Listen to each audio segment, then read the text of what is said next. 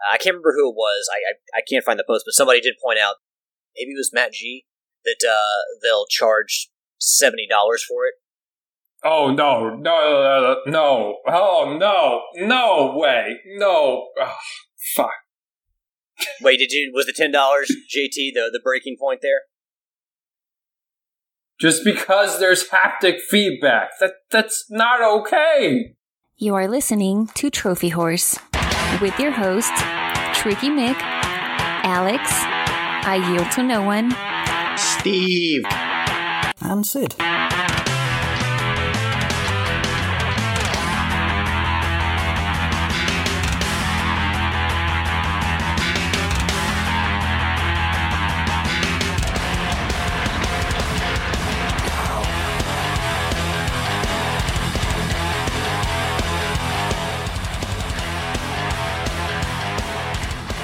Hello, everyone, and welcome to Trophy Horse. This is episode 544, and it's me, Alex. I am back with a vengeance this week. Unfortunately, we could not have Tricky Mick join us this week. I come toting 2 brand new platinums, and man, he just didn't want to face up to a real gamer. Tricky is not here this week because it's something we've talked about on the show before. It's been a year since the passing of Tricky's father, Glenn. And Tricky is taking the week off. It's been a very rough week, obviously, emotionally, as we can all understand, losing a parent, and then, of course, the trauma associated with the anniversary of an event like that.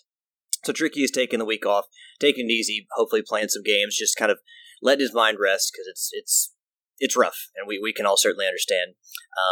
But this week with me, I have 2 fantastic hosts. First of all, we got I Yield to No One. I was absolutely sure that I was going to lose my fantasy football game this week, and yet my team is better than I give it credit for. You know, sometimes you just need a little bit of luck. Well, in fantasy football, you need a lot of luck, but well, I was projected by like 120. I'm sitting at almost 100 right now, and I still got 3 guys left to play. So, yay me. You know what? Lady Luck is smiling on you. She sure is. Yeah. And also, we got lucky this week. We got some a guest co-host to fill in for us, and Lady Luck was smiling upon us once again with JT. Hey, what's up? JT, you're back. You've been dishing out a lot of points to me in the backlog beatdown lately, and actually, well, I have a submission for you later that may not be a game you're familiar with. I wasn't sure if I should submit it or not, but I figure what the hell, I'll do it anyway. But we'll get into that once. Why not? Exactly. You're a fair judge, so whether I deserve, if I deserve it, I'll get the points. But if I don't deserve it, I won't get the points, and that's just the way it rolls with JT as the judge. How we doing? How's your week been this week, guys? Not bad. It was a short week. Had Monday off, so. Well, I did have to work Saturday, but they paid me to stand around and talk because it wasn't really needed. So that was awesome. You, JT, you had a good week, sir? Yeah, I started my full-time position at my new job, so that was fun, I guess. More responsibility, less time to play video games. Oh no! Oh, ooh, oof.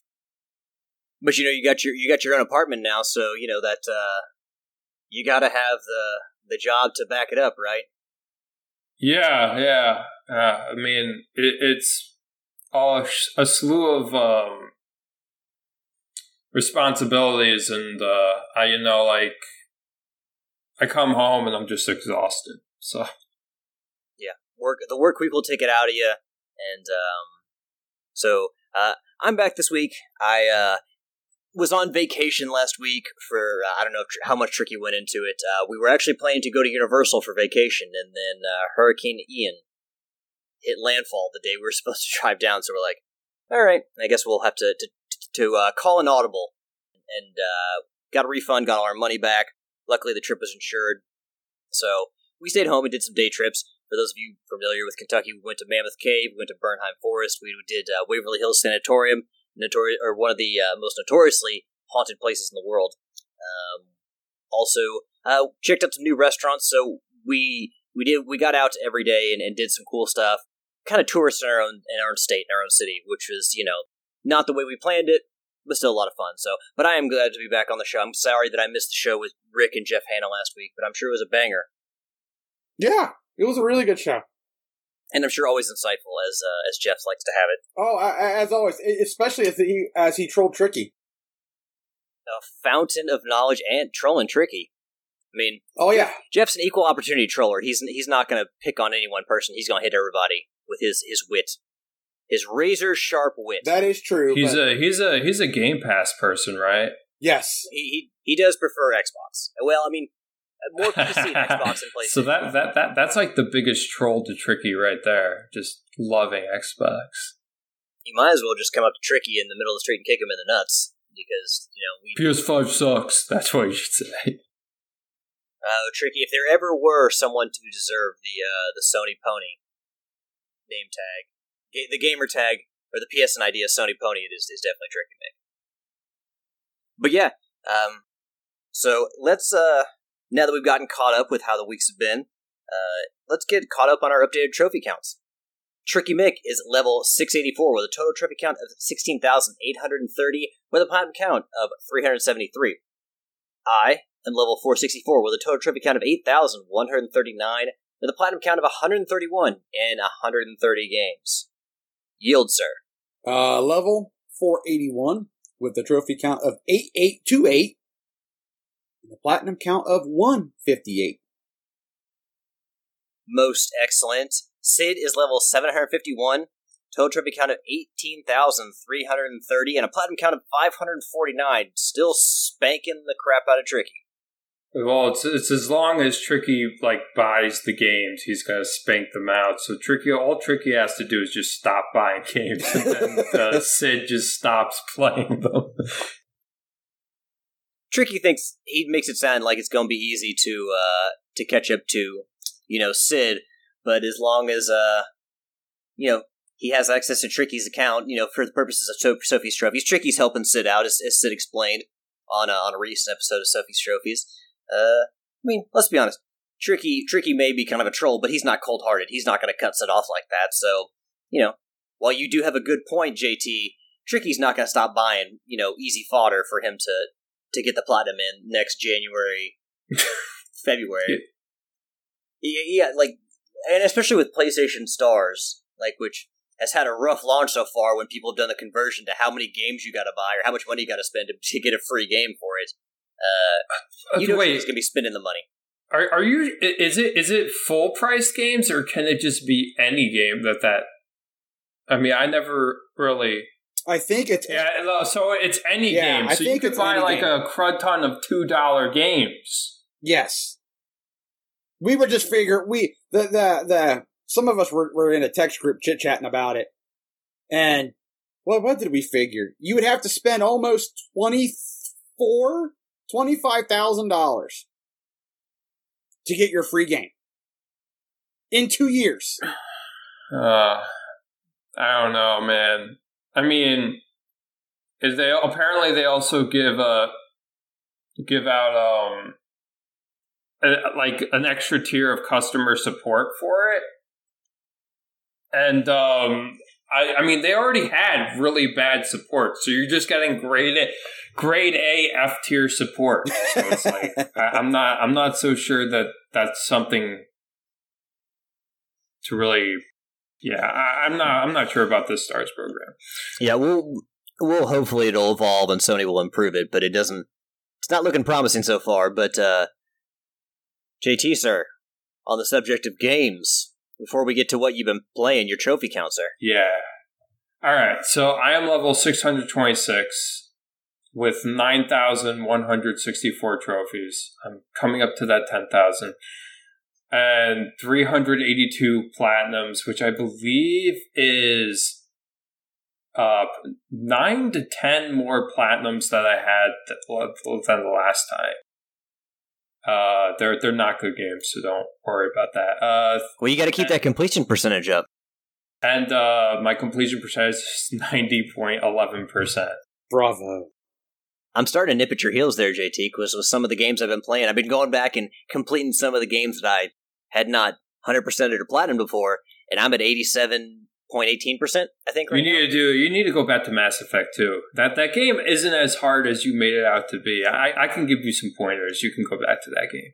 Well, I mean, before I went back and played Shovel Knight and got the Platinum Trophy in that, I thought that game was harder than it actually was. Now, there are some trophies in there that I'm like especially getting all the in-game achievements for all the different knights. I'm like, no, screw that, I'm not doing that. But getting the Platinum, not as terrible as I once thought. So, I mean, going back and clearing out some other trophies. What I really need to do is go back and play Metal Gear Solid 2 and 3, because I have 2% of those trophies. So, those two games alone... that would bump you up. Bump me up quite a bit.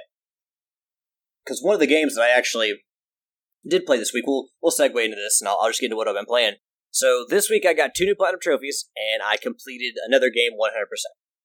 The game I completed 100% was Bulb Boy.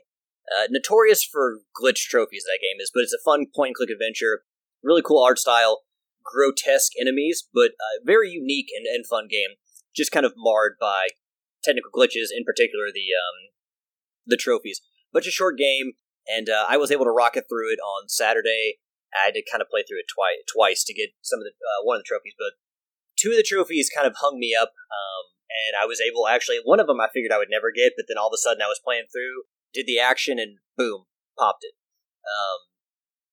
And then one of the other trophies, the one that most people had trouble with, is you got to die 20 different ways in the game. And I looked up guides online because obviously glitched, having trouble getting it, and I was able to find a way to actually get the trophy. So 100% of Bulb Boy after I first played that game in 2018 on the PS4, and 4 years later. How do you spell it? How do you spell it? Bulb Boy, BULBBOY. Oh, here it is. All right, so yeah, you could get 2 points for this. Not 3, but 2, because it's not 5 hours long. Yeah, and there's no Platinum to it, so... well, that doesn't matter. No. But yeah, to go back and get a couple trophies that, this game is ranked a 2 out of 10, I think, on PlayStationTrophies.org as far as difficulty goes, but having glitches in there just kind of throws a wrench in. So to actually go back and get those trophies was a very big win for me. Before I move on, give a shout out to Felicia and Skins, who are in the chat. The next game I played, got the Platinum Trophy in Kena Bridge of Spirits, which... Congratulations! Wait, you went back? The anniversary... So, the anniversary collection, or the anniversary update, which adds New Game Plus, was released on the 26th. And you can play Master Difficulty on New Game Plus. Now, I will tell you that with Master Difficulty, all of the rot you unlocked and all the cursed chests you completed in the first run carry over. Your health resets to the original health. So you have to go find all the meditation points again to get your health back up, which is kind of BS. I don't think that it should be that way. But most other things carry over, including like your the currencies you have in game, which allow you to upgrade your moves and stuff.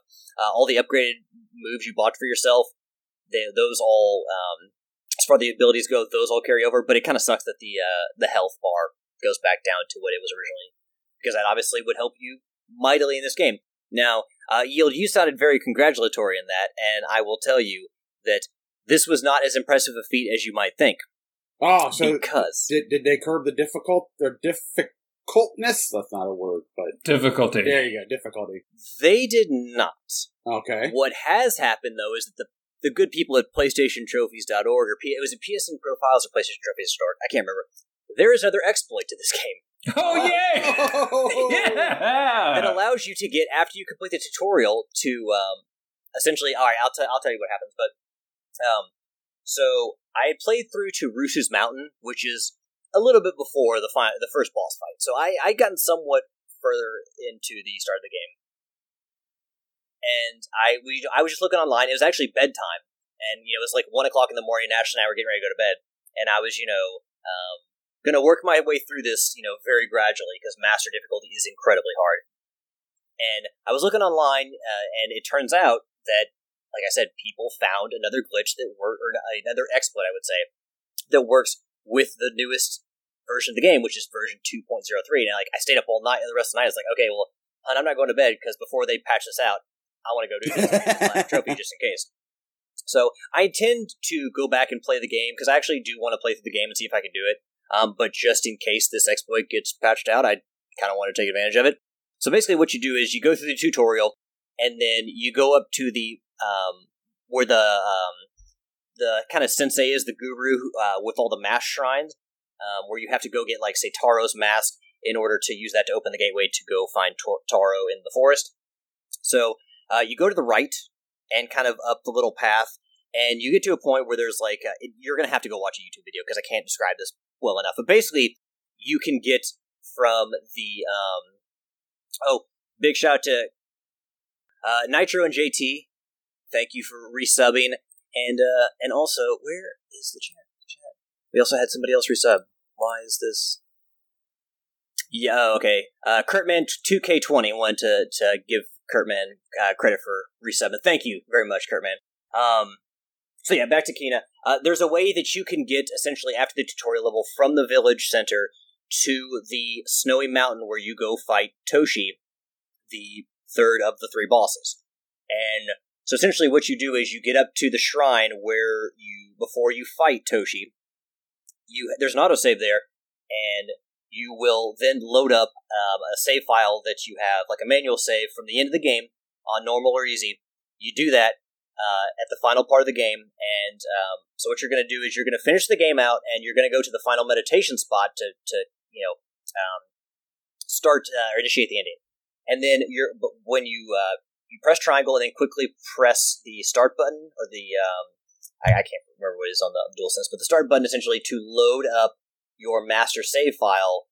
And so if you've done it right, you will have pressed the meditation button and then press the start button to load up your save file. But because you press meditate, the cutscene will have initiated.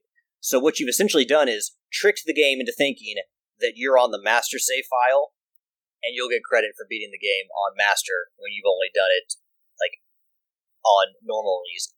So I realized that was a terrible explanation. It's kind of something you have to watch in video, especially when it comes to how to get there. But yeah, there was an exploit when the game first released that allowed some people to get the game, the Platinum Trophy, very easily and very quickly. At least after they had to beat the game once, but then they could go after the tutorial. They could basically zip up the mountain and get the Platinum Trophy pretty easily without basically skipping the entire game. Assume that they haven't patched this out, but they patched the first exploit out, and then all of a sudden they come out with the Anniversary Edition, and boom, there's a whole nother one. So if you want the Platinum Kena Bridge of Spirits, I would definitely suggest you check that out relatively soon before they patch it out. So, well, if you have the physical version of the patch version of the other version, you can just delete the patch now, and you'll still have it. No, but this exploit works with the newest version of the game. 2.0. Yeah, I know, but so you're saying that it doesn't work with anything older? I'm not sure. This was found after the latest update, so all right, I'm not entirely that's something that some people should figure out, because if you can do it on the physical release version, then you won't need to worry about patches. If they patch it out, you just have to delete the patch, and you're still good. If you have the physical version, which or just not, I am going to buy, which not connect to the internet. Yeah, or just don't download the patch. In the chat, Felicia, yes. So I expected to get more crap for doing this instead of playing through the game, but if you want the platinum, I would definitely do it. If I were you, get in there as soon as you can, and get your platinum trophy. I mean, of course. I mean, if you want it, you go do it. I mean, like I said, I would like to beat the game on Master, but you know what? If I can get the platinum trophy and get it out of the way and get 100%, then yeah, I'm gonna do it. Also, well, I don't blame you, because I hear the difficulty on Master is like knucking fucks. Well, I had enough trouble beating the corrupt woodsmith, corrupted woodsmith, which is the second boss. I had enough difficulty with that, and then there's like the archer in the woods, the hunter. So both of those are harder than the final boss. I didn't play this game because the difficulty was not relative to the rarity. Like it's just a rare game. Like that type of difficulty should be like ultra rare. And It's not. So I stopped. So now that the exploit is there, I might give it a go. Yeah, JT, Felicia, go ahead and do it, just like I did. Honestly, I'm glad I got the platinum trophy, regardless of whether I use the exploit or not. I'm glad I got it, and also, Tricky has used the exploit too to get the platinum trophy. So, he told me he can't give me crap for it. So, but I did have to put in more work for the Eco Platinum. Eco, of course, the game from Sony Japan studio, Team Eco, who famously has also made The Last Guardian and Shadow of the Colossus, my personal favorite game of all time. But that has a platinum? Huh? That has a platinum? Mm-hmm. I thought it was a 100%. It was a platinum trophy. Enlightenment. Oh, that's sick. Is the name of the platinum. You went back to your PS3? Mm-hmm. Oh, that's sick. Yeah, so Eco is a game that came out in 2001. It was actually their first game. Or at least the one that came before Shadow of the Colossus. Even though I think Shadow of the Colossus in timeline comes before Eco. But Eco was a game that a lot of people... There's a lot of reverence for that game. And I can understand why. The game the story and the atmosphere have aged well, but the controls and other aspects of it, like the combat, have not. So I played the game first in 2013, I believe, and it took me actually a year to beat it, so I didn't actually beat the game until 2014, as I can tell from my timestamps on the trophies. But it was a game that years after its release, like I said, it didn't hold up, so it's basically a glorified escort mission. So, one of the great aspects is that you, Eco, who's the little boy, and then Yorda, who's the girl you're trying to save, they essentially have to, there's a lot of hand-holding, literal hand-holding. You will run with Yorda, and you will try to protect Yorda from these evil, malevolent spirits that try to take her away. And so that bonding between the characters does create a sense of emotion for them and for their, relationship. At the same time, though, like I said, it's an escort mission where you have to watch for her personal safety, and, the combat's not fantastic. The controls are kind of clunky, and the AI with Yorda can just be super frustrating. So, I kind of beat the game, and then I was like, you know what? I'm not going for this platinum trophy. I don't care. And, as I've gotten a little, the years have gone on, and I've looked at, I've only got 40-something% of the Eco trophies, and, I might be able to get that platinum. I finally decided to go back and beat it, and it took me 2 playthroughs, but I did actually go back and get the Eco Platinum, which I'm quite proud of, because there's 2 speedruns, one's 4 hours, and one is 2 hours. Castle Guide, 2 hours, you gotta beat the game in under 2 hours, and it's no joke. So, the crappy thing about the speedrun in this game is, if you pause the game, the timer stops. But cutscenes do not stop the timer, so the end-game cutscene that you cannot skip adds close to 10 minutes of time to your time. Personally, I think that after you defeat the final boss, the Evil Queen, you stab her with the sword, the time should stop there, and the trophy should pop. But no, it doesn't. All the cutscenes in this game add time to your run. So if you get 156, if you defeat the Queen at 156, you're not going to get the trophy because the end cutscene adds time to it. So I was always kind of worried about the speedruns because of Yorda being, the AI for Yorda not being super great.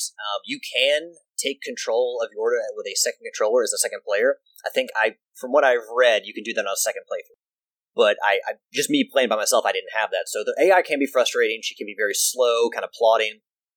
So I was always worried about the run. But, what I did was I essentially just looked up a speed run on YouTube, and basically watched how they did a room.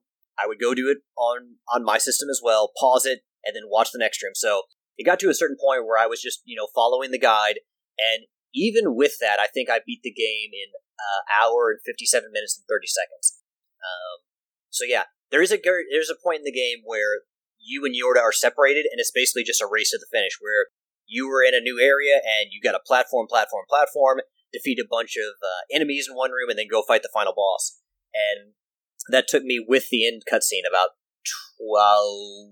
34 minutes. So it was just a race to the finish. So I got my trophy. I don't have to.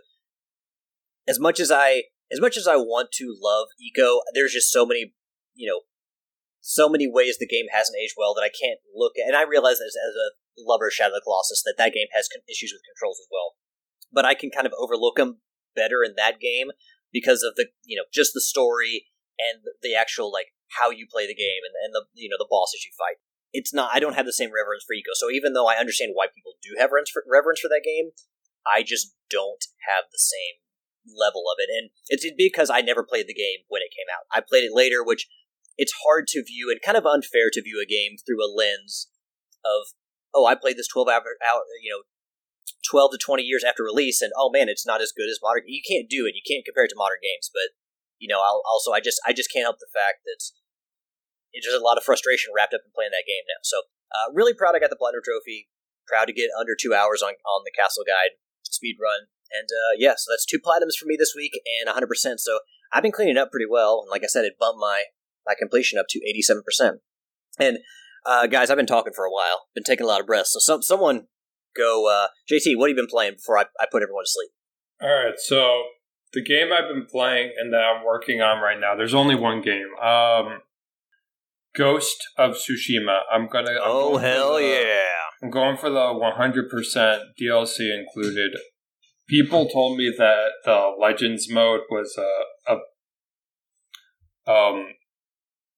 probably going to be the most difficult thing, but I'm looking at it, and from what I hear from, well, Corey told me that, but from what I hear about PSN profiles and stuff, this is easily boostable with people who can just carry you. I think it's just grindy because you have to reach rank 20 with all the roles. So if I can kind of butt in here for a second, JT, there's only one trophy for Ghost of Tsushima I do not have, and it is from the Legends mode, and it is the raid trophy to complete the raid. I can't, when doing the raid with people online, there's 3 separate parts to it. We could not beat the first part of the 3. And I hear the second part's even harder. The second part, I hear that the first part can take you about a half an hour. The second one can take you anywhere from an hour to an hour and a half. And then the final one apparently is potentially, if you got people who know what they're doing, you can beat it in under a half an hour. But I've never been able to get the raid done, so I'm only missing that one trophy. So if you need help with that, I'm willing to jump online and help you. But I've never been lucky enough to find people good enough to carry me through. So what you need to do is, I feel like a lot of people don't really abuse the power of PSN profiles and Discords and whatnot. You need to actually get a pre-made group. You can't just random that stuff. So if you do it, I recommend you do it with a pre-made, not random. But to your point, I mean, I think Corey definitely has a good point about it. Being the Legends part being the snafu, and that, I mean, it's that raid trophy that's really going to cause you the most problems. Other than that, you're dead on. It's grindy, but nothing else is really that hard. So. Well, yeah, it literally just says that the Legends mode is the only thing that's going to give me grief. So, and not even just Legends in general, like that one gold trophy. Literally, everything else is. I think Transcendence is the name of the trophy. Everything else is fine. It is Transcendence. Like Ultimate Warrior is just a grind. That's the one for reaching rank 20 with all roles. Yeah, but even that grind, honestly, isn't that bad compared to other multiplayer games. I'm looking forward to doing the Iki Island DLC, but I'm still doing the post game of the main game. I just beat the game, and that was just like wow, I have nothing bad to say about that story. Oh, it was brilliant. Yeah, it definitely gets better as it goes on. As Jin finds more of his own kind of sense of self, rather than just kind of going off the samurai code, the more he finds out about himself and kind of goes his own way, the story gets better. And of course, the ending is like, whoa, wow. Right now, I'm doing all of the side mission tales because I'm doing it via a trophy guide. I'm looking at it, and I'm doing each stage separately. So I just completed the story, doing the story tales. Now I'm completing the side quest tales. But currently, I'm doing all of the Tales of Tsushima, not the character tales or mythic tales, just like the normal tales with random people around the world. So I'm doing that. After that, I'm doing all the other tales. And then I'll go to like stage 3 combat trophies, and then I'll do the Mongol and collectibles. And then the platinum is mine. But I've been playing it because what was it? The Loot Bros was having a what was it? Their Patreon. They vote on a game, and then we have a book club about it. That game. So I wanted to at least beat it before their show. Because that's one of those games where I thought that the combat and the gameplay was going to carry it, but then by the end, no, I mean they had a strong story and a really strong ending as well. So Sucker Punch, they don't miss often, and they certainly didn't. I think that this game was one that people maybe didn't expect quite as much from, and then it turned out to be like a masterpiece. So Sucker Punch, they kind of I succeeded in even more ways than I can even explain with this game. Initially, Yield and I were trying to convince Tricky to play the game because he had started it, but he wasn't too keen on it.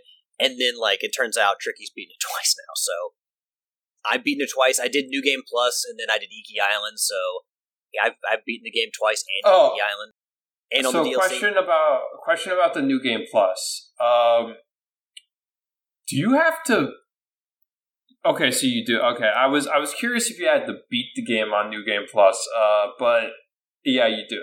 I didn't know what Jin's journey meant, so that's the game. That's the main story. Yeah, you just got to beat the main story missions. And there's no difficulty. It looks like you could just be on the easiest difficulty. New Game Plus. Okay, all right. That sounds good. But I can't wait to get Iki Island done after I get the platinum. That's one that I really want to get done. I heard nothing but good things about that DLC. It's good. I'd say the island area-wise is probably the smallest section of island. It's smaller than all the different areas of Tsushima, but I mean, they still pack in quite a bit to do. I mean, there's only 2 mythic tales, so I mean, you're not. They do add new elements to it. There's a new flute mini game. There's different animal shrines. There's these you can get certain attires that are paying homage to famous PlayStation icons, famous PlayStation series, by going to this certain cursed shrine and they give you a little puzzle, a little word puzzle, and you got to figure out what to do to solve the puzzle. So I mean, they do add quite a bit of new things to Iki Island. So it's not like everything you've done before. I think that I got more time out of it than I think that if you go to a trophy guide, it says you can do it, I think, in around 8 hours to get all the trophies. For me, it took, I think, probably at least 15 or maybe to 20. So, I mean, I got a lot of gameplay out of it. Yeah, I think I'm looking at the DLC trophy guide right now. It is, it says 6 hours for the story. The exploration is 4. So 10 hours. Okay. Yeah, so that's about right there. Yeah, so I mean, you get a decent chunk of story, and you get quite a bit to explore, and you get to meet some raiders, which is all. You get to go to the raiders' hideout, which is a lot of fun. It's a cool place. So I feel like the missions in that game and the side objectives, nothing got really stale to me. They help keep things fresh, and I think they do that really well with Iki Island too, and giving you the kind of fight pit where you face off in duels one-on-one with people, but also then, like I said, they have the animal shrines where you make friends with, monkeys and deer, by luring them in, with a little flute that you kind of, this little maze mini game that you use the DualSense's motion controls to get through. So, yeah, they give you plenty to do. Yep. And then the next game I played was Tales of Arise. I'm not done with that yet. I took a little break from that. I am aiming for the platinum in Tales of Arise. It's easy. It's just a grind. It's like Ghost of Tsushima. It's a good 55 to 80 hours. And then I played 11 really bad. One of them was called the Football A game, which is a 2-minute platinum. I got that 1, 2, 3, 4, 5. I got that 7 times. How many languages did you do that in? Europe, Asia, Japan, North America. Those were the PS4 stacks. Then I did the PS5 stacks of the same regions. Then I did 4 stacks of Oktoberfest Fun, which was like a 45-second platinum, which was what was it? I don't remember. What was this game? It was a rhythm game. That's what it was. It was like a rhythm game, a really janky rhythm game. And this only had 4 stacks. It was 2 North American and 2 Europe stacks. All right. I mean, I know you'll get that. Is the Platinum Trophy in Tales from Arise? I mean, I guarantee. I have faith that you'll get it, but is it? It's just a grind. It's not like a particularly difficult one. Yeah, no, it's a 2 out of 10 difficulty. It's just 60 hours. Like the guide says, it's a 2 out of 10. I believe it's a 2 out of 10 because you could do it on the easiest difficulty.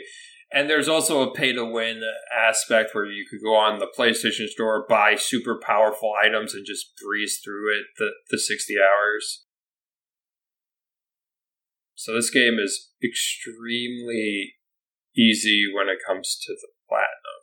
Which is fine. I mean, you put that much time into a game, I'd say obviously you've earned it. Doesn't necessarily need to be super difficult. I think I just got a little bored of it for some reason, which is why I'm taking a break from it. So. Yeah, I mean, that's one of the things that can kind of sour you on a game, or make you. So is the post game.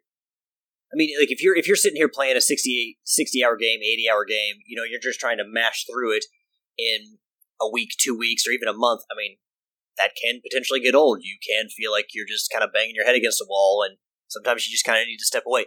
Trophy hunting is not necessarily conducive to that, to kind of stepping away from game, because, I'm assuming I'm not, on an island here when I say that a lot of times I will get tunnel vision on a game, and I want to finish that game and get the Platinum Trophy or get the 100% before I'll move on to something else. Yield, sir. What have you been up to this week when it comes to your PlayStation 5? So, I've been playing some DLC on the Maneater. Are your trophies popping fine? Yeah, I haven't had any issues. All right. I mean, they fixed it to where people like Riley and I, who had played the game previously and we had been missing trophies, they had fixed it to the point where we got credit for them. So I was just kind of curious if Tripwire had made it so for everybody. Yes, been playing some of that. I've been fired up Immortals: Phoenix Rising. Been playing some Rayman Legends. By the time you hear the edited version of the podcast, I should have the platinum. I should have it tomorrow as of recording. Oh, so that's great. Be good to get that one done. That's been a cloud hanging over your head. Well, it's just been a grind to get to awesome level 11. How long did that take you? I'd have to. Well, hold on here. I got PSN profiles up. When was the last trophy I learned? I think August 3rd was the last trophy. There's a lot of community trophies to that, right? No.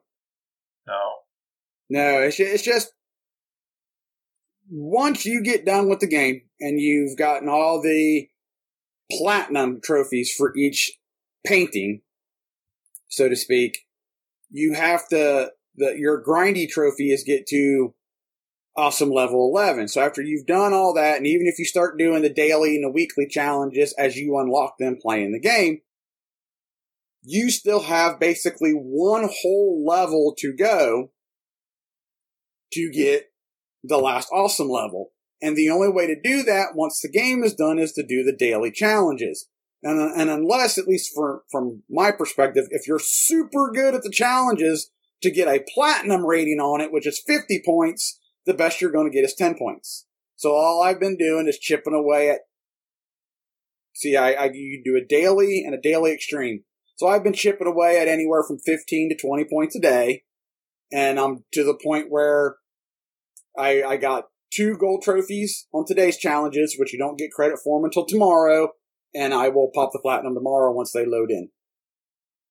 So it's been August 3rd was the last regular, quote-unquote, non-grindy trophy that I got. And I've been doing the dailies every day since then. So August, September, it'll be roughly 3 months. The dailies, that's the thing I meant. I'm sorry. Yeah. Not community, the dailies. Yeah, the dailies. Yeah, that's the grindy part. I hear that's like the one thing that like everybody hates about those games. Yeah. If I started figuring, when I first figured it up, at the time, I was either I just wasn't trying hard enough or maybe I just didn't hit my stride. I was figuring worst case scenario, 6 points a day. I was figuring I'd get a silver and a bronze. So at 6 points a day, I figured it would take me like 49 weeks at 6 points a day. And after I posted that in the Facebook group, I hit a stride and I was getting 20 points a day. And every so often I just get 15 a day here or a day there. And like I said, now tomorrow I'll pop the platinum way sooner than what I thought. So I'll just be glad to get that done. And then now I can kind of turn my attention to something else. But yeah, that's great. I think that's really been about it. I've only been playing about a couple, 2 or 3 games this week. Oh, and some Deep Rock Galactic. I did play some Deep Rock. That's it. Been putting a lot of time into a couple platinum trophies there, which I'm sure once you actually get them, it'll be worth it. Oh yeah, I mean Deep Rock. The only thing I gotta do now is just play. 15 games, I think. I'm less than 20 games away from that trophy for play 500 games. And then after that, it's just get all my dwarves to a gold tier, and then I'll have the platinum. Most excellent. Thank you. Perfect.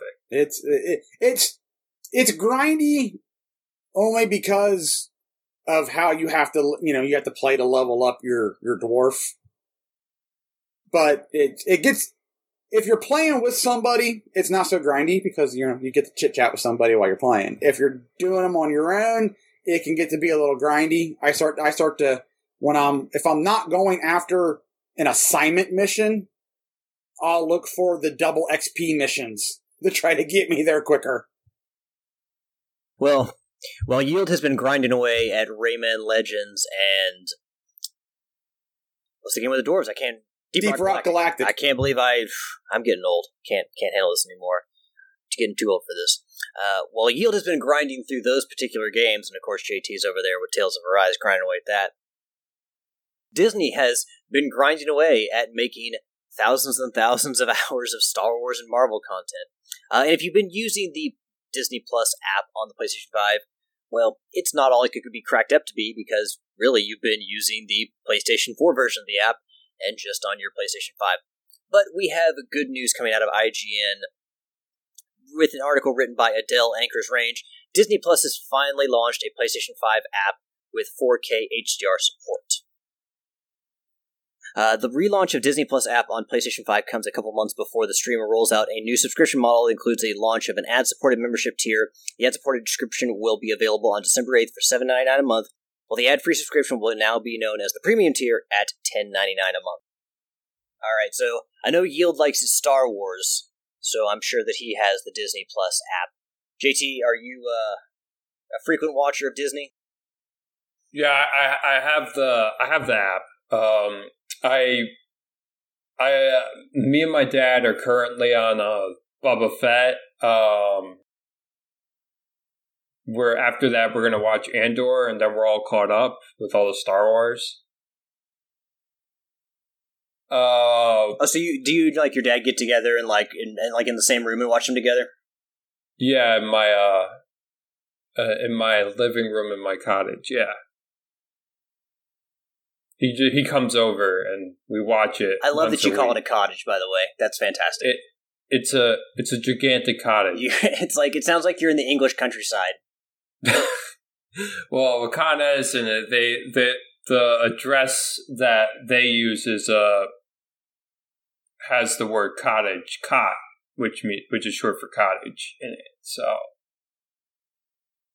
And Yield, how about you? Are you doing the ad supported version, or are you going with the premium tier for $10.99 a month? I'll pay for the ads. I'm not coughing up the extra money. Oh, I'm premium. I actually I don't get ads. Do you all specifically just have the service to watch Star Wars and Marvel, or do you all actually watch like the old Disney, movies, The Simpsons, or any of the other content? Like ESPN's got content on there, don't they, as well? National Geographic. I've watched a couple of Disney stuff that I hadn't seen. Like I hadn't seen Planes. I watched it. I watched Three Musketeers one night because I was like, oh, I forgot that was a Disney movie and I want to watch it. But mainly, I'm here for the Star Wars content. Hey, now's the perfect time to be watching the Simpsons Treehouse of Horror episodes. It would be. I little guilty pleasure. I watched the recent season of the High School Musical of the musical. But why is that a guilty pleasure, man? Why don't you just, you like it, you like it. You ain't got to feel guilty about it. I'm just into like those drama things.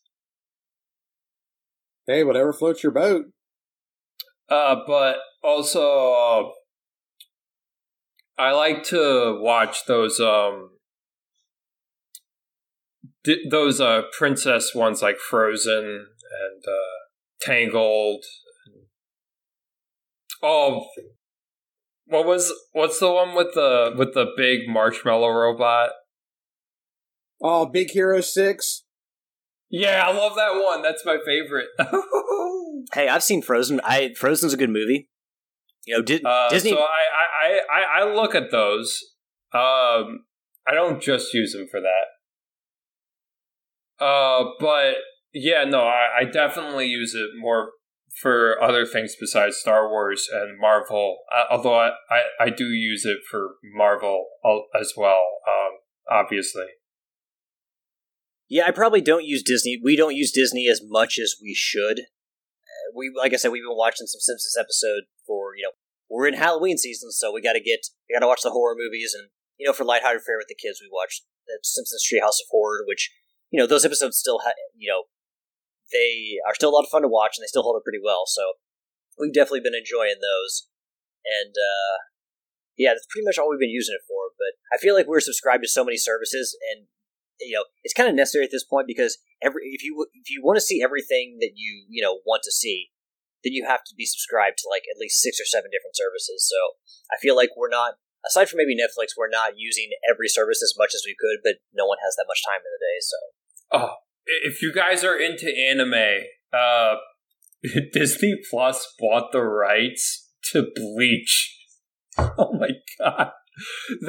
The Crunchyroll was forced to take it off of their anime service, and now it's going on to Disney Plus. Oh, terror! Oh, and Crunchyroll's owned by Sony. Yeah, take that, so Sony.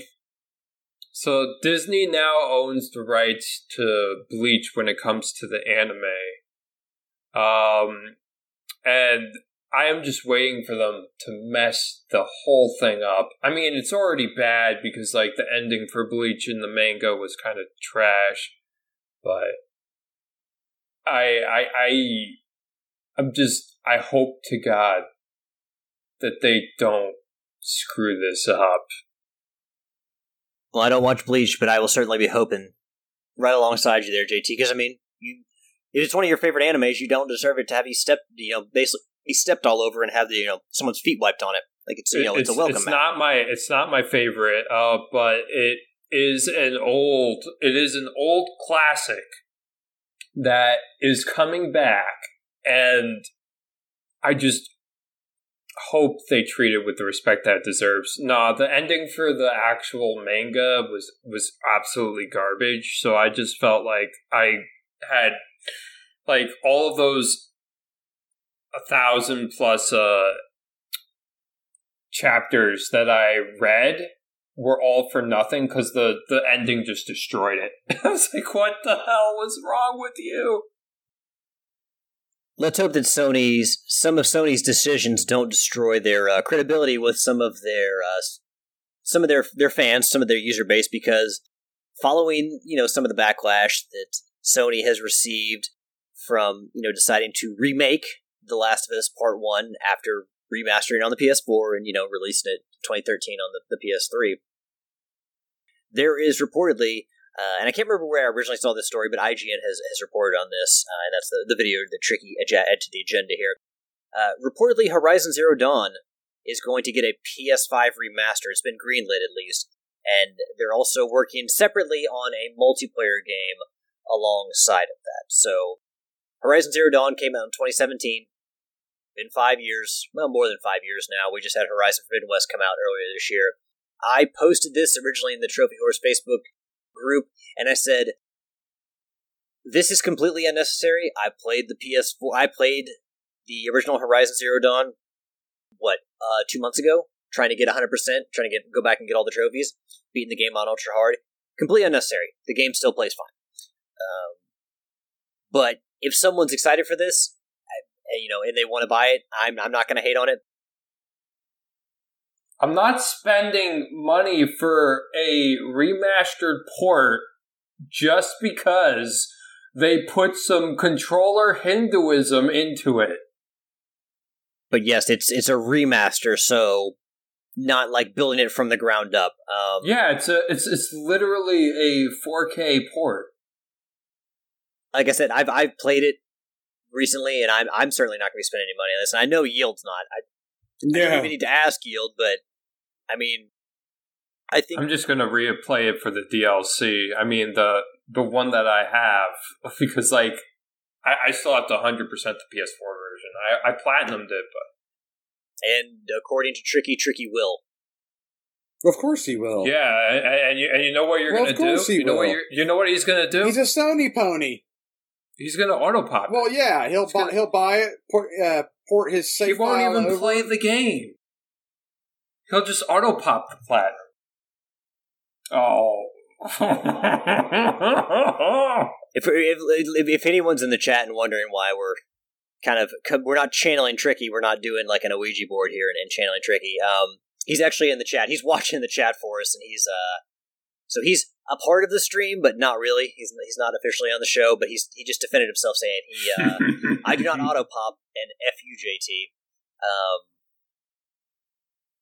Yeah, I had read somewhere that I didn't see sales numbers, but I think that The Last of Us Part 1 is not selling as well as potentially anticipated or maybe forecast by Sony. And I think maybe that if this is met with enough resistance and it doesn't sell super well, they'll stop this? Maybe. Oh. Maybe. But again, it's kind of, I know some people see it as a waste of resources. It's only a waste of resources if it doesn't make them money. So we'll see if this and The Last of Us make them money. So if it makes them money, it's a remaster is easy money for them. So, but at the same time, at some point, if they draw up enough backlash, then they kind of have to rethink their strategy. Oh my god, they already have a 4K version on the PC. Well, yeah, because that was one of the first games they released on the PC from their catalog was Horizon Zero Dawn. Yeah, they were experimenting the Xbox way, and it was a success. What do you know? Maybe Xbox is onto something here. Well, that came from as we talked about, that came from like the actual like heads of studios, not like the higher ups of Sony. It was the studio heads that said, "Hey, let's." I think it was Cory Barlog who mentioned it, or in an interview talked about it, how they were pushing for these games to go to PC because like that's just another avenue of success for Sony. Let's get away from the remaster for a little bit here, because the other part of the story is a multiplayer game, a separate multiplayer game. So you got Forbidden West, which was released this year, potentially maybe DLC coming down the road. You got the VR Call of the Mountain for PSVR 2. Then you got the remaster, and you're going to have a multiplayer game. Any interest in a multiplayer Horizon game? No. It's a game. It's a game made for single player. It's not a game made for multiplayer. So you don't. Well, let me ask you. So you had the two different in Forbidden West, you had essentially Aloy and what was the name of the tribe? You'll help me, or JT. What was the name of not the Utaru? I don't remember the tribe names. I mean, but essentially, you had warring factions, a civil war within one of the groups, and yeah. You were on one side, and then there was another side, and so you guys don't think like some kind of like warring factions? You're talking about like Last of Us style? I think it could work. I think it can work. The thing is that I don't think it's something I'm personally interested in. I do think it can work. I do think they can do something that is multiplayer. Okay, the Tenakth, that's who I was thinking of. Because when you go to the Forbidden West, there's like kind of all kinds of stories and myths about the Tenakth, about how they drink blood and all this stuff, and they make reference and make fun of it in the game. The Tenakth characters doing like I haven't really gone deep into Forbidden West, so watch what you say. Okay, I'm not going to go any further, but there are warring factions. There are essentially two separate leaders for the Tenakth, and they kind of go head to head, and you're definitely on one side of that. But also, like, what about like some kind of raid, like in Ghost of Tsushima, but except you're put up against a bunch of machines, and increasingly the harder machines as you go on, or like survival with waves of machines coming at you, or hell, a super powerful machine like a souped up Thunderjaw, and you and a group of people have to take it down in a certain amount of time. Like, is any of this sound like a fun multiplayer thing, or are we still like just now give me my single player thing? Oh, you mean like co-op, like Friday the 13th type of thing? I'd say that it could work with that, but I'm never gonna play it unless there's with trophies for it. Well, I mean, it's a multiplayer game, so it will have trophies and a platinum. No, I would not. I mean, I'm no longer a exclusively PlayStation. Like, I do Steam, I do Xbox, I do everything. So, like, even Nintendo. So it's not... I'm only playing games in the genres that I enjoy. And the genres that I enjoy are usually... like story-driven or very good combat that has no multiplayer. Well, let me ask you this. If it were part of a trophy list, like, so, say if it, like, there was a single-player game attached to it, and to get 100%, you had to do the multiplayer trophies, would you do it then? Yeah. Me too, probably. Unless the trophies just sucked, and, like, you know what, I'm not I would boost it. I would boost it with people. I wouldn't even do it legit, but the solo part is... Yeah, like Last of Us, if that Last of Us Part 1 didn't come out, I probably would do The Last of Us The Last of Us Remastered for the PS4, and I would boost it eventually. I need more JT in my life with all this boosting you're talking about doing and making multiplayer platinums or trophies a little easier. I need some of that, especially for Ghost of Tsushima. You just need to go on. You just need to go on PSN profiles and just make groups with people on the site. I don't want to go on PSN profiles. I just want you to help me, JT. I'm not like, if there's a way for me to not do online, I won't do online. I would avoid doing online, but if a game that I like has online, I will do it for the platinum. No, the man after my own heart. Yoda, you ready for some good PlayStation Studios news? I am ready for some good PlayStation Studio news. Coming straight from the God of War Facebook page, quote, "We are thrilled to announce that God of War Ragnarok has gone gold. On behalf of Sony Santa Monica Studios and all of our partners, thank you to the fans for supporting us over the course of development. We're almost to launch, and we can't wait for you to play on November 9th. Big news here, of course. Essentially, God of War Ragnarok is done. They're just kind of cleaning things up, but they have locked in the date of November 9th. No worries about a delay or anything like that. And, yeah, there's really, with Skull and Bones being delayed, there's really nothing in God of War's path, and it's probably going to sell a whole lot of copies. We're about a month away, but yeah, I mean, people are going to go nuts for this game, right? I guess. Well, Yield's never played a God of War game, so of course I would expect him to be kind of tepid. But JT, are you going God of War? I'm not going God of War straight away, and the reason why is because I haven't played or platinumed the God of War 2018. I played God of War, all the PS3 and the PS2 ones on the PS2, except for God of War 3. So I still have to play God of War 3. But like, I played the PSP games, the PS2 games. So I have played God of War, and that's one of my favorite genres is the hack and slash genre. But also open world and RPG, which the new God of War seems to be taking more into account.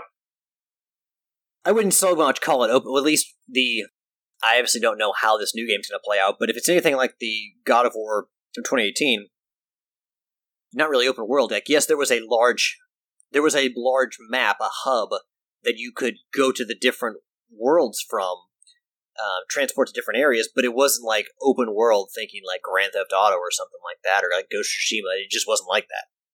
It's not true open world. They kind of dabbled in it, but it's like the kind of the Uncharted, where they do like the one chapter where it's kind of like a big open map. It's kind of like that, except it's just a big hub. With what they revealed at the end of God of War, and I'm fearful of what they might do with the story of God of War, because so obviously Naughty Dog took kind of a left turn that nobody expected in The Last of Us Part 2, and I'm really, really wondering if Sony Santa Monica might not take a page out of that book and say, you know what, at some point, this is going to be a Atreus story.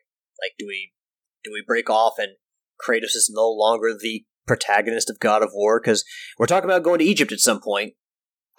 I'm going to be honest. I would want to go to Egypt and fight Anubis and all the other gods as Kratos. I don't want to play as Atreus. I'm sorry. I don't want him to. It's fine if he's a side character. I don't want to play as Atreus as my main character. We don't know this is going to happen, but you can't reveal what you revealed without having bigger plans for him in the future, right? How do you just drop that bomb and then be like, okay, well, that was just a little thing.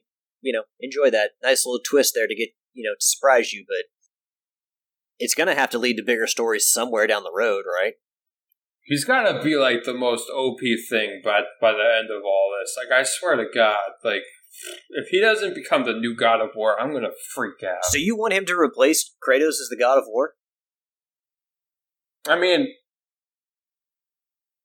I think that's what they're trying to lead up to. Oh, but, people will fucking riot.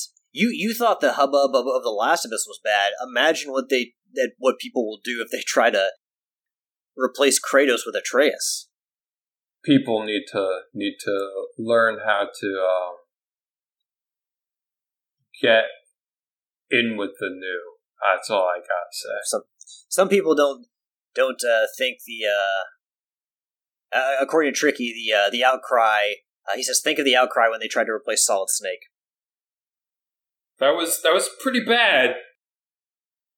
Before we move on, I do, because this God of War has been like a massive undertaking, and just kind of to underpin that, there were 8 other studios listed alongside Sony Santa Monica in the picture they shared. And that was PlayStation Studios Creative Arts, Valkyrie Entertainment, Blue Point Games, Red Hot, a Keyword Studio, Jetpack Entertainment, Super Alloy, Super Genius, and Original Force. All of those studios helped with the creation of God of War Ragnarok. So, with that much talent on board, especially a studio like Blue Point, you gotta figure that this game's gonna be pretty damn polished. So, as far as the quality goes, I guarantee this game is gonna be fantastic. As far as the story, I'm a little worried. Because I think they're gonna try to give us a left turn, and I don't know if people are gonna handle that well, but I could be wrong. Personally, I think that the game, I think the game's going to be great. It's just very sad that Jim Ryan thinks that Call of Duty is better than God of War. Like, he has no faith in the thing. Well, someone get Jim Ryan a little blanket and let him suck his thumb, and he'll get over it. If he's a real leader at Sony, and they do eventually lose Call of Duty, he will be he will lead them through just fine with all the talent they have at Sony. Yeah, he's already screwing up. Don't whine, don't cry, be a leader and figure a way around it. So, do you guys want to hear about some Silent Hill? Silent Hill is pretty popular among the kids, right? People have been begging for more Silent Hill games, right? I wouldn't say kids were. The kids probably don't even know about Silent Hill. I don't mean actual kids. Kids aren't playing. Hopefully, kids aren't playing Silent Hill. Something I want for sure. So we got an article from IGN here. The headline reads, Silent Hill director says multiple Silent Hill games in development. Article written by Logan Plant. Quote, Silent Hill movie director Christopher Gans may have confirmed that multiple Silent Hill games are indeed in the works, corroborating rumors that have now been circulating for some time. Gans directed the 2006 Silent Hill film and has previously teased the involvement in a new Silent Hill movie. In a recent French video interview, Gans spoke about the future of the Silent Hill franchise, and thanks to translation posted by Reset Era, which IGN separately confirmed to be accurate, Gans teased that it's time to come, what's to come on the video game front.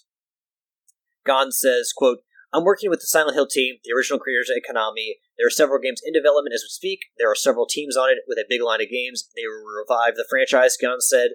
I think they were really impressed with the success of the remakes of the Resident Evil that are evidently exceptional games. Gans added that he's not working directly on the game, but he's working with the Silent Hill team who I met when I filmed the first Silent Hill movie. Of course, one person Gans said he's obviously not working with is Hideo Kojima. When the interviewer pressed for more details, Gans claimed there are several games and that Bloober team is working on the rumored Silent Hill 2 remake, and according to Gans, there are several other teams working on Silent Hill projects as well. Bloober team, obviously, they did the Blair Witch game. They also did a game that now escapes my mind that I know that Levi really likes. So they've dipped their toes into the horror franchises before, so they're no strangers to the scary games. So that kind of checks out. But, you look at the blueprint that Resident Evil has put out there, Capcom, Resident Evil 2 remake being, a huge success critically and financially, but also you have the Resident Evil 4 remake reportedly on the way. So you look at that as a blueprint, and, Silent Hill kind of definitely would fit really well into that archetype, especially not having a game in a really, really long time. I will admit that I have never played a single Silent Hill game. Not once. So if they put out a remake, it seems like not if but when they put out a remake, I'll probably pick it up. I know that Yield isn't big on survival horror, but are you willing to jump into the Silent Hill universe, Yield? No, it's just not my thing. You not like the jump scares? No. And you there, Mr. Tancredi? I probably will get to it, but not when it releases. I still have a slew of Resident Evil games that I own that I want to get through, and then there's a lot that in my backlog, and I'm not sure I'm up for it at the moment. I mean, I think that this is, and the Resident Evil games as well, we talk about remakes and remasters that don't seem warranted. Sony seemingly being guilty of that very frequently recently. But Silent Hill 2, a remake for that game, and just kind of how that's kind of revered as one of the best survival horror games of all time. I think this would be a good time to bring it back, and Bloober Team, I think, is a good pick. The game that was escaping me was The Medium. Oh, it's a great game. Really great. I really love that game. So I think picking out a rising star like Bloober with their experience making horror games is a good choice. And we've often wondered how Konami, they've owned all these franchises, these famous franchises, but we didn't necessarily think they had the inner teams to work on it. Well, it seems like they're kind of putting a lot of this work, they're outsourcing a lot of the work. And if good games can come out of it, they're just like, hey, we have these famous IP and we just need to outsource it to quality teams. I'm all for it. Maybe Konami isn't screwed just yet. Maybe they're not a complete sinking ship. Maybe they can still turn this around. And looking to revive these, because we've talked about on the show before how Konami wants to work on these tentpole franchises, their biggest franchises, and revive them, and put out more quality games from them, bring them back to life, so to speak. And yeah, they're bringing back Suikoden. Well, it's a collection, right? Yeah, they're doing it in response to that fundraised game that I forget the name of. Well, they had the Castlevania collection, the Anniversary collection in 2019. They obviously had the Cowabunga collection this year, just in August. So, they're fans of collections. If you have quality games that people want to play, your back catalog, and you put this together in a quality collection like Konami seems apt to do, then that plus new games within your most hallowed IPs. It could be a good strategy for Konami. Maybe, like I said, the end times aren't. Maybe we wrote Konami off too soon. Well, if they release a new Suikoden, I'm more likely to buy that than a Silent Hill, because I'm more of a JRPG fan anyways. But I think that there's enough a groundswell of support and enough people out there who want another Silent Hill that this can lead to other things. Because obviously there was the Kojima and Guillermo del Toro led Project PT, which was kind of the interactive teaser for another Silent Hill or Silent Hills, and obviously that all got scrapped. And I think that a lot of people were really disappointed about that. If they can find ways to continue the series, I think there's enough of a built-in audience there where they can be very successful with it, regardless of how many of us actually buy it. True. Konami survival horror games, maybe Capcom survival horror games, have not been maybe our cup of tea, so to speak. I'll drink a cup of Dead Space all day. I love that, but haven't been so keen on Resident Evil and Silent Hill. And I guess in the same vein, you could say the same thing about the PlayStation VR, because I don't know about JT, but I think that Yield and I kind of both see it as a gimmick that we're kind of worried Sony at some point is just going to drop support of. Tricky has a PlayStation VR, Yield and I do not, so we're obviously not sold on that. We'll see how the tech shakes out in PSVR 2. We got news recently that games from the PSVR 1 will not be compatible with the PSVR 2, which is disappointing. That's stupid. To a lot of our audience. I know Felicia and Rick weren't happy about it, which we can certainly understand. We had a big discussion with Andy about that. Headline coming out of IGN, written by Ryan Dinsdale: PSVR 2, Sony is reportedly making 2 million units for launch. Quote, Sony appears to be expecting a successful PSVR 2 launch, as it's reportedly making 2 million units of the headset ahead of its early 2023 release date. According to Bloomberg, sources familiar with Sony's operations said the company is hoping to produce 2 million units between September 2022 and March of next year. It's worth noting that while ending production in March suggests a release date of around the same time, it could also refer to the end of launch window for the PlayStation VR 2. Sony's official release window for the headset is still somewhat vague, early 2023. Unlike most other bits of gaming hardware, Bloomberg sources say that PSVR 2 hasn't faced supply chain issues that have slowed production. In fact, Sony's reportedly in position to adjust its production numbers depending on how the device sells at launch. With the likes of Ghostbusters VR, Resident Evil Village, and Horizon Call of the Mountain have been confirmed for PSVR 2, it's unclear if these will be among the launch lineup or release date. I didn't know that there was a Ghostbusters VR game. That sounds pretty damn awesome.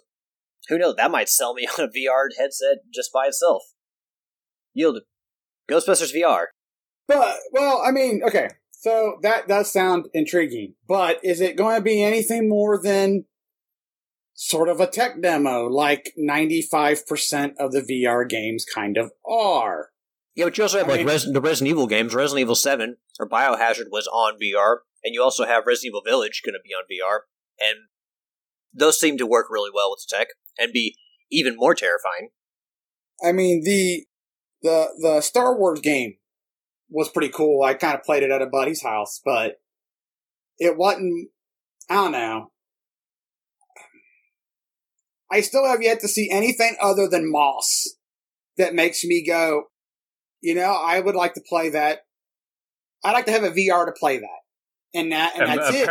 Apparently Moss 2 was not good. Oh, really? That's a bummer, because the first one looked really good. That's what I heard, anyway. And then, so, you're making a new one, and you're already coming out and saying that all the old games won't be compatible.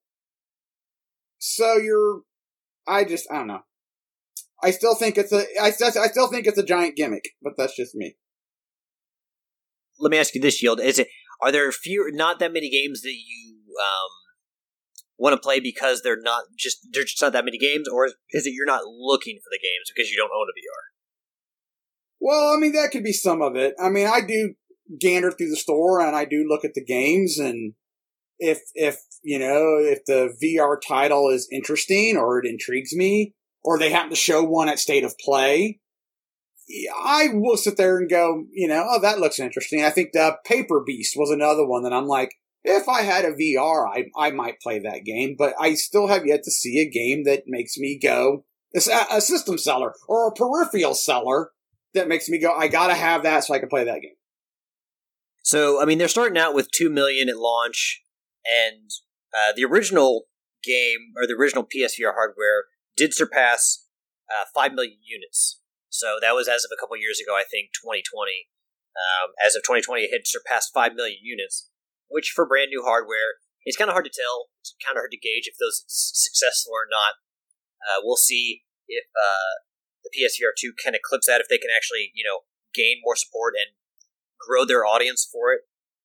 But it's smart that they're going to come out with this to have what would seem to be plenty of supply at launch, and then they'll, based on those sales, they'll ratchet it up or they'll draw it back. JT, I kind of interrupted you when you were going to start talking about this. What are your thoughts? So here's my thoughts. I think they already have a supply situation with the PlayStation 5. So what I think they should do is scrap the PSVR 2 and make more PS5s. What an interesting concept! If they have time to make a PSVR 2. I don't think it's the time. I think it's the parts. They just haven't had the parts. I think they've had plenty of time to put out plenty of PS5s, just they couldn't actually get the hardware out there because the physical, aspects of the console were not available to them. But my whole thing is that I'm not. I actually do have a VR unit that I use extensively. It's just not a PlayStation VR. I use the Meta Quest 2. So I do use VR. I just don't do PlayStation VR.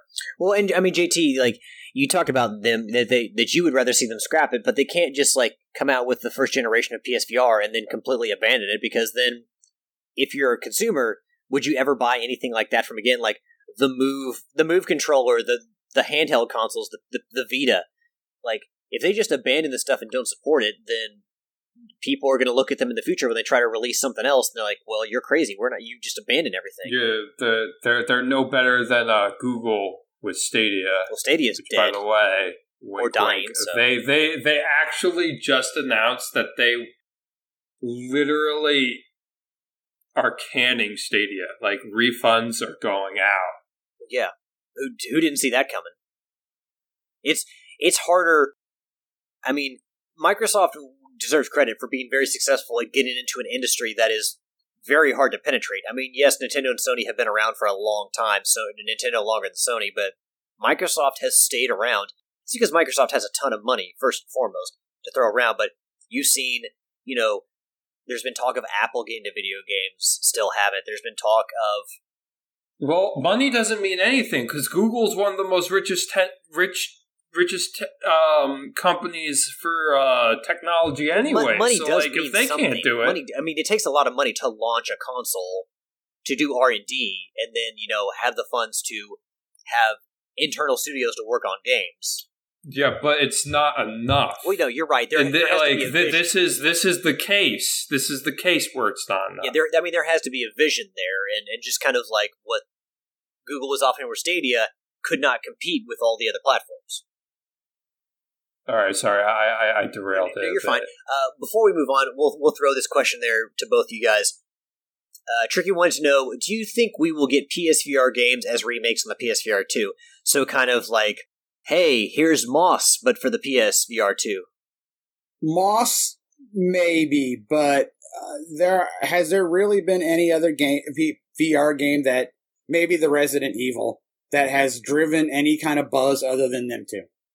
Again, I don't think that you and I mean, we're not going to pay attention to it because we don't have PSVR. So, but I would hope that there's more. I mean, I know Tricky has more than 2 games, so there's got to be more games out there. We just haven't been paying attention. But well, I mean, there could be, but we know of Monster. A lot of them are Evil. PC. Oh, a lot of them are PC. Yeah. A lot of them are PC VR. They're not PlayStation. Like I know a lot of PC VR games that actually do like this is what VR is. But I haven't played them, but I know that they exist. But in terms of I was saying that I do think that some might get a quote-unquote VR2 remaster, but I do not think all of them will. And but I do think that there will be a few for sure. It's hard to think that Sony, who is joined Nintendo in re-releasing the same game a number of times, wouldn't try to take some of those popular games from the PSVR and sell them again. I would hope that there would be some kind of system. It's like, hey, we're remastering this. I mean, well, I'm crazy for thinking that Sony would say, hey, you bought this before. You don't have to buy it again. You just get the free. I'm crazy for that. Or who knows? Maybe there'd be like a small upgrade fee for hey, you can upgrade to this version if you previously bought the PSVR version. I don't know. I fully expect if Sony can release a big game and remaster it for the PSVR 2 to kind of hype up the console and just give people more to play, then they probably will. But I would hope that they would consider people having bought the people who originally supported the first headset and not completely screw them over by making them spend all that money on the same game again. Like they would be consideration that, hey, there's an upgrade fee for this if you've already bought this. But who knows? I would not be surprised by Sony's attempts to make even more money in that regard. All right, y'all. Well, how about we jump to our topic of the week? Sony seems to be doing a lot, getting their hands in every single pot. We got VR, we got mobile games with their purchase of Savage Game Studios. They're trying to do more multiplayer stuff. This article comes from IGN.com. Headline reads, PlayStation's live service games could launch day and date on PC, but others will take a year. Got this article written by George Yang. Quote, PlayStation's live service games could be seen day and date release on PC along with the usual PlayStation launch, but other kinds of games will take at least a year. In an interview with YouTuber Julian Chizé, PlayStation CEO Herman Hulst says, I think going forward we'll see at least a year between our own platform, PlayStation, and on the PC platform, possibly with the exception of live service games. He continues, live service games are a little bit different in nature because you want to have a really strong community and a really strong engagement right away when you go live. We might, in the case of our live service offerings, go day and date with PC and the PlayStation platform. Going back to the article, quote, quoting the author, PlayStation has continued to push further into the PC market, releasing games onto the platform like Horizon Zero Dawn, God of War, Days Gone, and Marvel Spider-Man. Uncharted Legacy of Thieves Collection and Sackboy Big Adventure are making their way to PC this month too, along with Marvel Spider-Man Miles Morales and The Last of Us Part 1 sometime later. So, obviously when it talks about, hey, these games are going to come out a year later on PC, we're talking like the single-player stuff, like a year from now, or sometime next year, we would probably see Horizon Forbidden West on the PC. They have bought teams, or there's at least one studio within Sony that has expertise in porting games to the PC. So, for the story-based games, the story-driven games, God of Wars and stuff, you're going to have to wait a year. But as Herman Hulst said, and, I understand people maybe don't like Jim Ryan, but as an outsider, I really like Herman Hulst, formerly the head of Guerrilla Games. He seems like a really smart guy, so when he talks, I definitely like to listen. And he does make a good point about live service games. You want as much support as possible, and that kind of stuff is going to be supported on PC right away.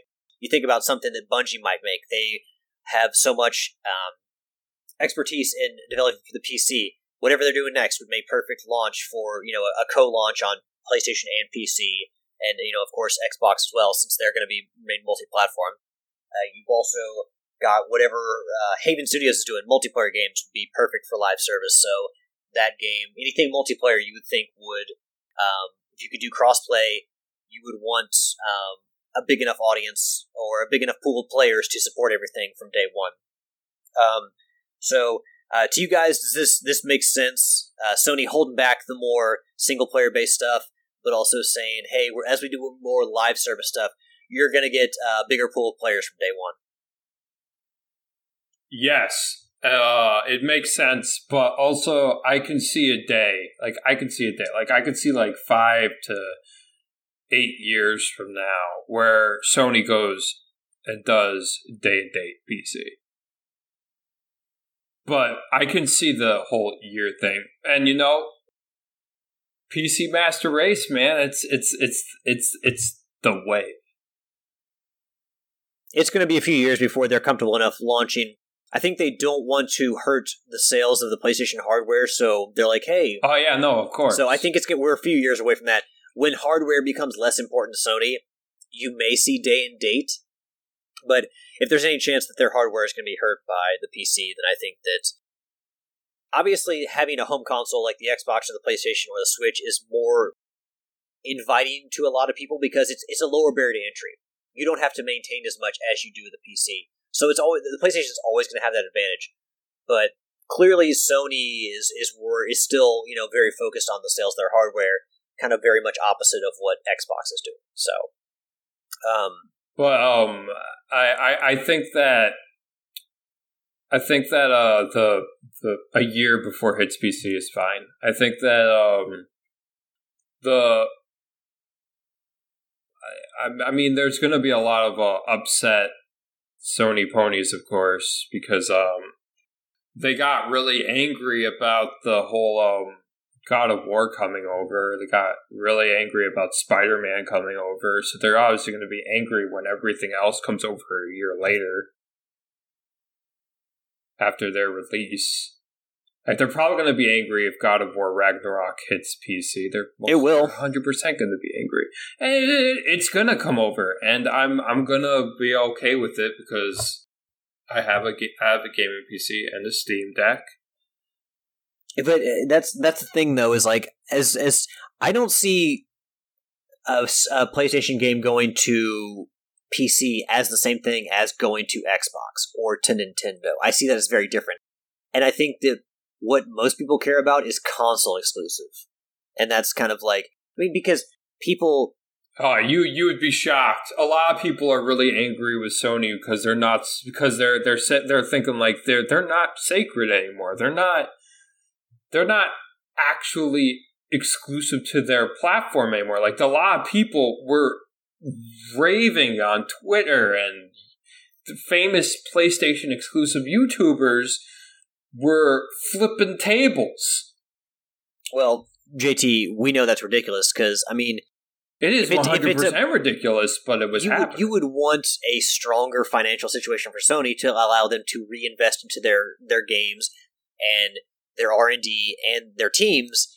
And if PC, I'm fine with it. If PC brings them more money, hey, that's great. Because then they're going to be able to make more new games. And hopefully not more. But this new stuff ports. is always going to sprawl out. Because I mean, you look at Nintendo and like how Pokemon and Super Mario have appeared on mobile platforms now. You have Mario Kart on mobile platforms now. So Pokemon has always been on mobile platforms. It's a DS, handheld, like mobile phones specifically. That's what I say that's what I mean when I say. Oh, you mean Pokemon Go? Oh yeah, for sure. And like there's well, that's not Nintendo. That's not owned by Nintendo, though. Well, Nintendo is the majority owner of the Pokemon company. Yeah, but the people who made Pokemon Go, it's very weird. Niantic is who made the AR company. Niantic, they're the ones who made Pokemon Go in partnership with the Pokemon Company, which itself is a partnership between Nintendo, Creatures, and Game Freak. But Nintendo owns. Yeah, but I don't. Do they own? Yeah, they did buy Game. They just bought Game Freak. Nintendo owns. It is not just Nintendo's company, but Nintendo owns the majority stake in the Pokemon Company, which is why you'll never see the Pokemon games go anywhere. Yeah, they're not going to go on a PC, or they're not going to go on PlayStation or Xbox. So the company within Sony, the studio within Sony, Valkyrie Entertainment, that they recently bought, is the one that a well-respected studio known for producing high-quality work on a range of platforms from console to PC. That comes from the PlayStation Studios page. So Sony's setting up this big system where they got teams that work on mobile, teams that work on PC ports, teams that have expertise in making multiplayer games, teams that have expertise bringing games to PC. So it just makes sense that Sony is trying to rush in here and do as much as they can to get into on that live service money. Yield, sir, your kind of view of this and Sony's strategy, are you into the live service? Are you seeing it as kind of a Sony adapting to what the current market wants? Do you see it as a threat to kind of the traditional Sony strategy of doing the story-based single-player games, the more narrative-driven games? Kind of what's your thoughts on all this, and do you think Sony's headed in the right direction? At least in theory. In theory, yes. I'm not necessarily the greatest fan of some of the decisions as of late they're making, but I mean, that's just my perspective. The live services going day and date with PC makes sense because he's right. You do want a large player base from the get-go.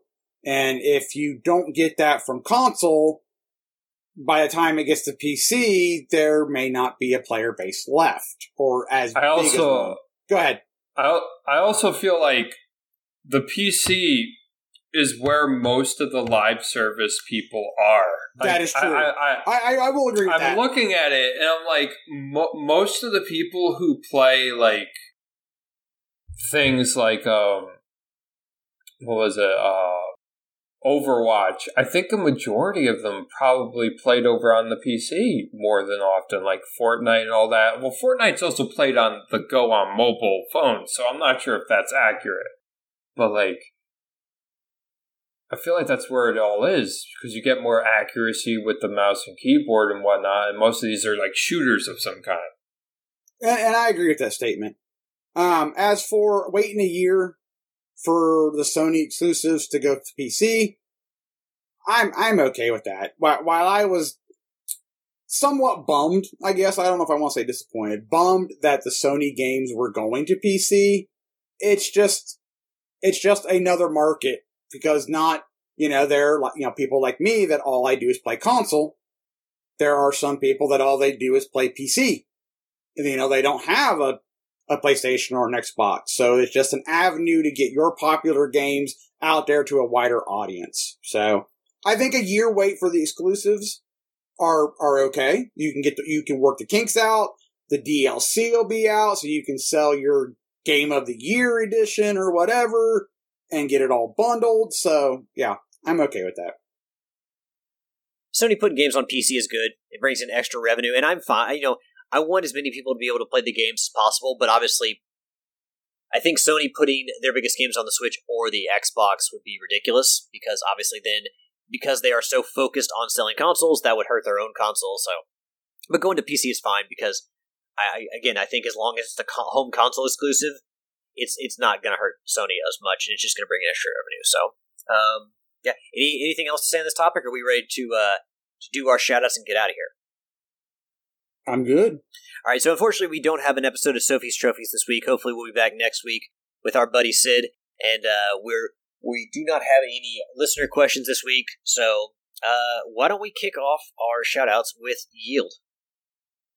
So, I would like to give a shout out to Alex for recording this week. Shout out to JT for stepping up and filling in for our guest that had, our scheduled guest that had, other things pop up that he couldn't be here tonight. Yeah, we were supposed to co-guest. Co-guest, yes. A shout out to Curtis and Felicia for, signing up for Patreon. Thank you. Shout out to everybody who is in the Twitch chat. I'm sure Tricky has been keeping you busy as he is monitoring the chat. And as always, shout out to all the pimps and mouths of the Whoredom for downloading, listening, interacting with us, hanging out with us on Facebook. You guys are awesome. All right. Shout outs to you guys. Thanks for having me on again. So umpteenth time. I love doing this stuff with you guys. Shout out to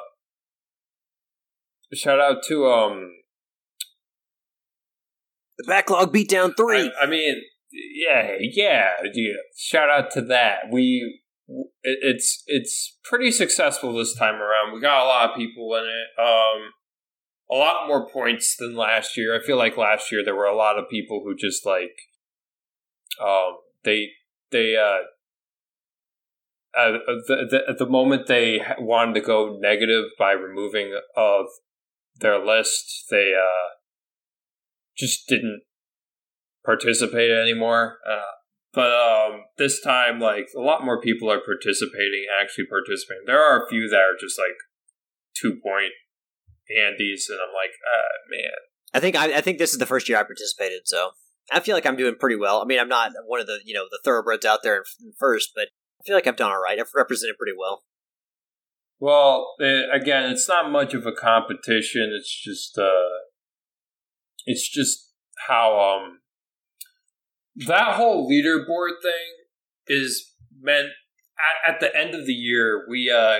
It's the thing that helps us gather data for how many games are being 100% and how many games are being beaten, how many games are being played that came out in 2022, how many games that are being played that haven't. It's just a data tool. It's not actually a leaderboard. It's like how Tricky says the Facebook leaderboard thing that he created, how that's not really a leaderboard. It's a data tool for the intro of the show. It's the same thing as that.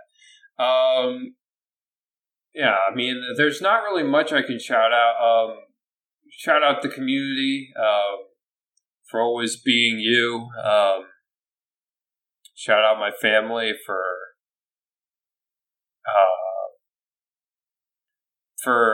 being my family, and shout out to that sweet cottage. Oh, hell yeah! This is great. Listeners, you don't get to see this, but JT had his camera on earlier. You could see the cottage. It's a spacious place. So, JT, that's just the first floor. The first floor. Come on now. Yeah, no, that is the first floor. It's a 2-floor cottage. And does the dog like the cottage, JT? Oh, did you see the dog? Well, I know that the dog was living with you. I just didn't. Where is the dog? I can't see the dog. Get over here. Oh, what a cute puppy. JT, what's your puppy's name? Vigo. Vigo? Vigo, like Viggo Mortensen. Yeah, Viggo Mortensen. Oh, Vigo. Oh, but certainly not like Vigo from Ghostbusters 2, right? We don't want Vigo being evil. No. He's a Keeshond. So he has a spectacle. Oh, super cute. I see them spectacles. So his full name is Vigo Bandit Tancredi. Oh, very nice. Very cute. All right. JT, you got a little shout-outs out there? That was it. I want to give a shout-out to the listeners, the fans, the fuel to the fire that is Trophy Horse, our community, fantastic people like Curtis and Felicia. Thank you all for supporting us on Patreon. Also, thanks to Skins and Felicia for joining the Twitch chat. We also have Kurtman2K20 and JT and Nitro all resubbing to Twitch, so thank you all for that. We appreciate your all support so very much. And Felicia, go get you that platinum trophy in Kina. Also, you as well, there, JT. Go get your platinum trophy. I want to see both of you with that platinum trophy in the short term. Last but not least, I want to give a shout out to my awesome and loving girlfriend Ashley. I love you, honey. And yeah, that is going to be the end of my shout outs for this week. We should have, not sure who's when are we having that olive party, Yield? Is it next week? I think a couple of weeks. Oh, that'll be fun. I love olives. But sorry, I'm lost because I'm looking at JT's cute ass dog. Shout out to that cute dog. Shout out to Vigo. And definitely want to shout out to Yield and a shout out to Tricky. Again, Tricky's had a rough week with the anniversary. Oh, we get the business next week. Yeah. Oh, Alex. okay. Troy. Okay. Excellent. But Tricky, I know you had a tough week, and you're sitting here on stream, and you're kind of watching everything for us, and, sharing some of the comments. We appreciate you, sir. We know it's been a rough week, so we hope that you find some kind of some solace, that even though your dad is gone, that, you were a better person for knowing him, and, he was a better person for knowing you, and, there's nothing really any of us can say, but we just hope that you find some solace this, in the quiet moments, in the moments when you're hanging out with Sweet Mama D, just any way you find peace, that, we know it's rough missing your dad, and we're just all very sorry, so, yeah. That is going to bring us to the end of episode 544, and whew, we got to start planning for 550. We don't even have any plans yet, but rest assured, we'll release another banger when it's time for that. But yeah, thank you to JT for filling in on short notice, and until next week, happy trophy hunting. Peace out. Bye.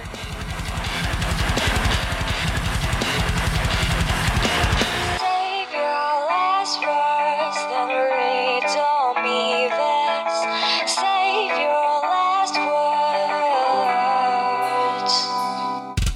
Save your last words, then read on me this. Save your last words, then read on me this. Save your last words, then read on me this.